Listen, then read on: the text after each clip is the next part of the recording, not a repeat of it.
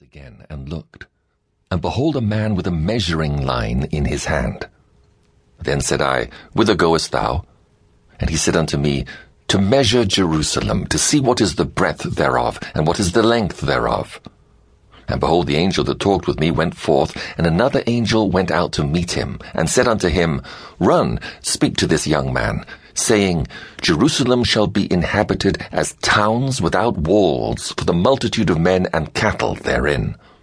For I, saith the Lord, will be unto her a wall of fire round about, and will be the glory in the midst of her.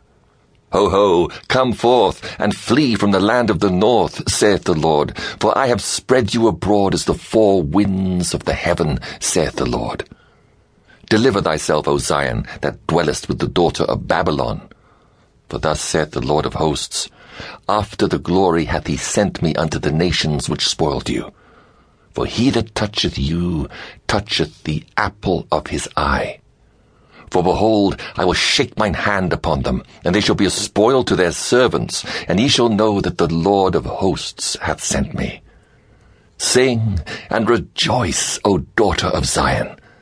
For lo, I come, and I will dwell in the midst of thee, saith the Lord. And many nations shall be joined to the Lord in that day, and shall be my people.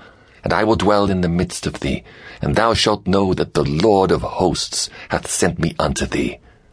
And the Lord shall inherit Judah his portion in the Holy Land, and shall choose Jerusalem again.